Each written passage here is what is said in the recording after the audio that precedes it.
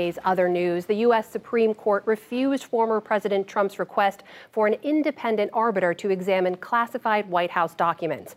They turned up when the FBI searched his Mar-a-Lago estate in Florida. The Justice Department argued there is no legal basis for a so-called special master to review classified material. Separately, published reports today said that Mr. Trump had staffers move some of the material at Mar-a-Lago before and after the FBI search, and that surveillance footage showed that being done. A jury in Florida has spared the Parkland school gunman from the death penalty. Instead, he'll face life in prison without parole. Nicholas Cruz had admitted to killing 17 students and staff members in 2018, but state law required unanimous agreement to impose a death sentence. After today's court session, parents of the victims called the outcome devastating.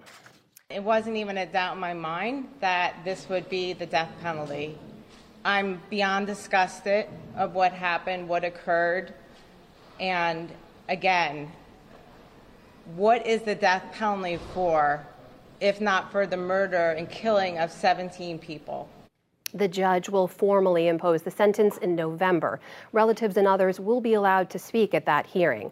We'll return to this story after the news summary.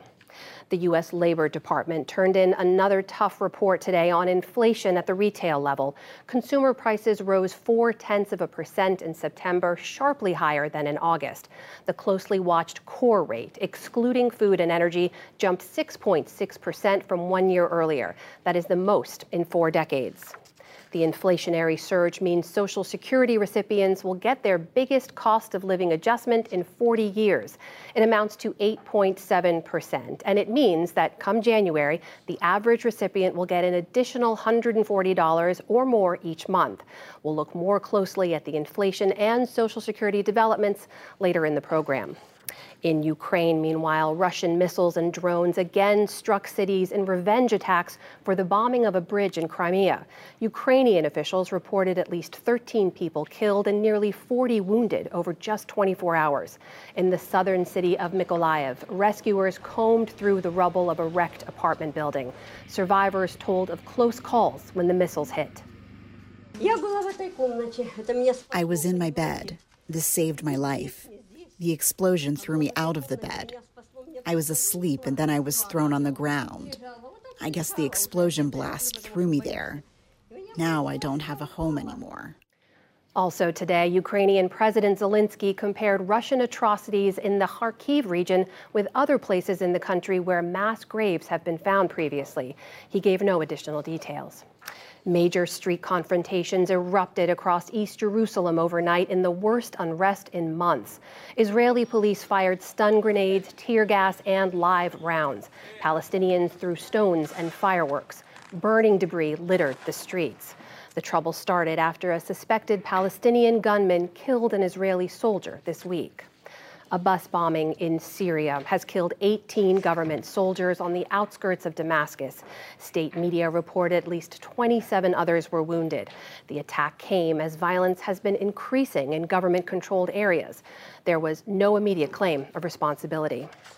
The U.S. and Saudi Arabia traded tough talk today over sharp cuts in oil output. The Saudis said a U.S. request to put off the cuts would have destabilized the oil market. The White House denied it was trying to delay the resulting gas price hikes until after the midterm elections. Instead, National Security Council spokesman John Kirby said the Saudi move means more oil revenue for Russia, fueling its war in Ukraine. And on Wall Street today, stocks dropped on the inflation news, then rallied back with major indices gaining 2 to almost 3%. The Dow Jones Industrial Average swung more than 1,500 points and ultimately gained 828 to close at 30,038. The Nasdaq rose 232 points. The S&P 500 jumped 93. Still to come on the NewsHour, the factors behind a life sentence in prison for the Parkland gunman. Will the large bump in Social Security benefits be enough to offset inflation? We visit Wisconsin for a close look at a critical Senate race that could determine control of Congress, plus much more. This is the PBS NewsHour from WETA Studios in Washington and in the West from the Walter Cronkite School of Journalism at Arizona State University.